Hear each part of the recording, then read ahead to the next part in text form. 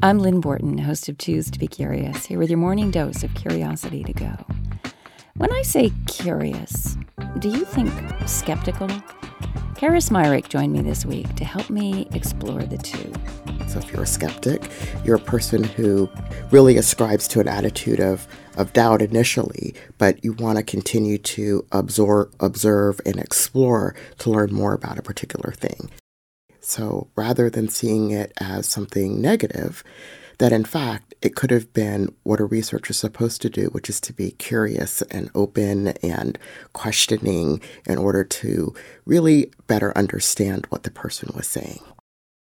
I think sometimes when we talk about certain things, again, because people are very held to what they know, it's comfortable. So sometimes I'm asking people to stretch it a little bit and maybe be a little uncomfortable, but doing it in such a way that I hopefully haven't attacked their ideals, their beliefs, their authenticity. I talk about authenticity.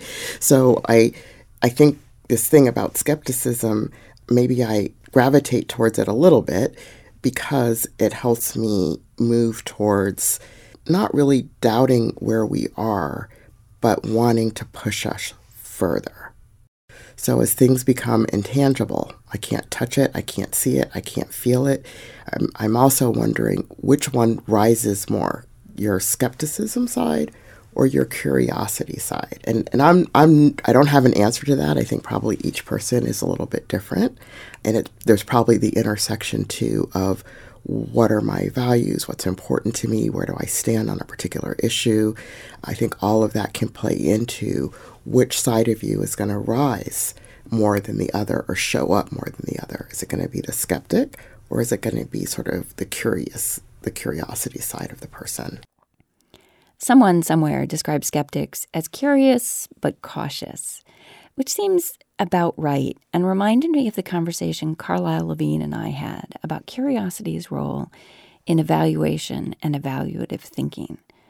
Carlyle described her role with a lot of words. Diplomacy, communication, negotiation, conflict resolution. And although she never used skeptical, I think her approach to her work as an evaluator calls upon that cautious curiosity. We talk a lot about faith-based programming, and we're not talking about faith. We're talking about having this gut instinct that something works. But we need to test that, and we need to find out whether indeed what we're trying to achieve is going to be achieved by our approaches. Is that no matter what I'm doing, I'm kind of asking myself questions about it, like, is this working the way we think it's working? Or is this the best way to be doing something? Or how do we know that this is meeting people's needs? So an evaluator always listens and has to keep listening. I'll be interviewing someone and they'll say something and I can hear it in my mind. My mind says, I know what that person meant by that. And then the next low voice says, are you sure? So I'm listening, and then I have to say, you know what, I think I know what you meant by such and such, but could you tell me what you meant by such and such? And sometimes the answer is totally different from what I assumed. You do it by, as I was describing, triangulating, by asking different sources in different ways and having different people ask these questions, and probing. You do it with your final interview question, which you always have to ask, and it's the best question ever. It's like, anything else?